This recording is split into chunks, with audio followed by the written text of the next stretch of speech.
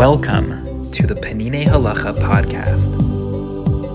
Pesach, Chapter 16, Seder Night, Section 2, Preparing for the Seder. As noted, one of the two key objectives of the Seder is to transmit the tradition of the Exodus to our children. In order to keep younger children alert, we do many unusual things at the Seder.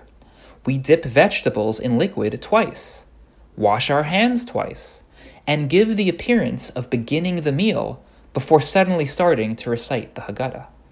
In addition, the mitzvot of eating matzah, of drinking 4 cups of wine, and of reclining also prompt the children to ask, why is this night different from all other nights? The sages also instruct one to give nuts and candy to small children at the beginning of the Seder, so that they see yet another change and ask, why is this night different? It is good to give them small candies throughout the Seder, keeping them alert and happy. An effort is made to buy new clothes for the children and for the entire household before Pesach, in order to make everybody happy.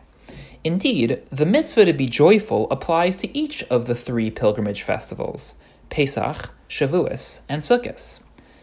And it is therefore a mitzvah to buy clothes and jewelry for the women and girls, to give young children candy and nuts, and to serve meat and wine at each festival. However, we are even more careful about buying new clothes for Pesach, because wearing them for the Seder evokes a special sense of excitement for this exalted night. It is proper to set the table and arrange the Seder plate before evening, so that Kiddush can be recited as soon as possible after the Ma'ariv prayer. In this way, there is no wasting of the precious time when the children are still alert and can still participate in reciting the Haggadah, eating the matzah, and drinking the wine.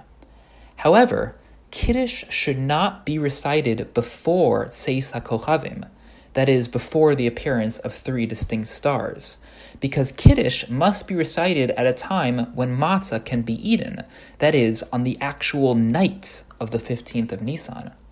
Moreover, the Kiddush wine is the first of the 4 cups, and one must drink all 4 cups at nighttime. When setting the table, one should put out comfortable chairs so that participants will be able to recline. Ideally, the table should be set with the finest silverware and dishes. During the course of the year, we refrain from setting the table with overly attractive utensils in remembrance of the temple's destruction. But on Shabbos and on holidays, we do everything we can to enhance the table's beauty. On the Seder night, it is a mitzvah to beautify the table with the absolute best utensils, as it expresses our freedom and our joy. To summarize, on Seder night itself, we do many things to create a special atmosphere. Number 1, handing out candy and treats to children at the beginning of the Seder.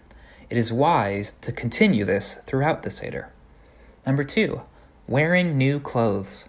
Number 3, ideally, having the table set and ready in advance of nightfall. Number 4, ideally, setting out special or soft chairs in which one can comfortably recline.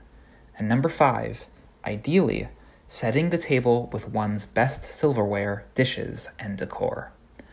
All of these practices and mitzvot aid in our experiencing the feelings of joy and freedom, and inspire the children to take special interest in the Seder.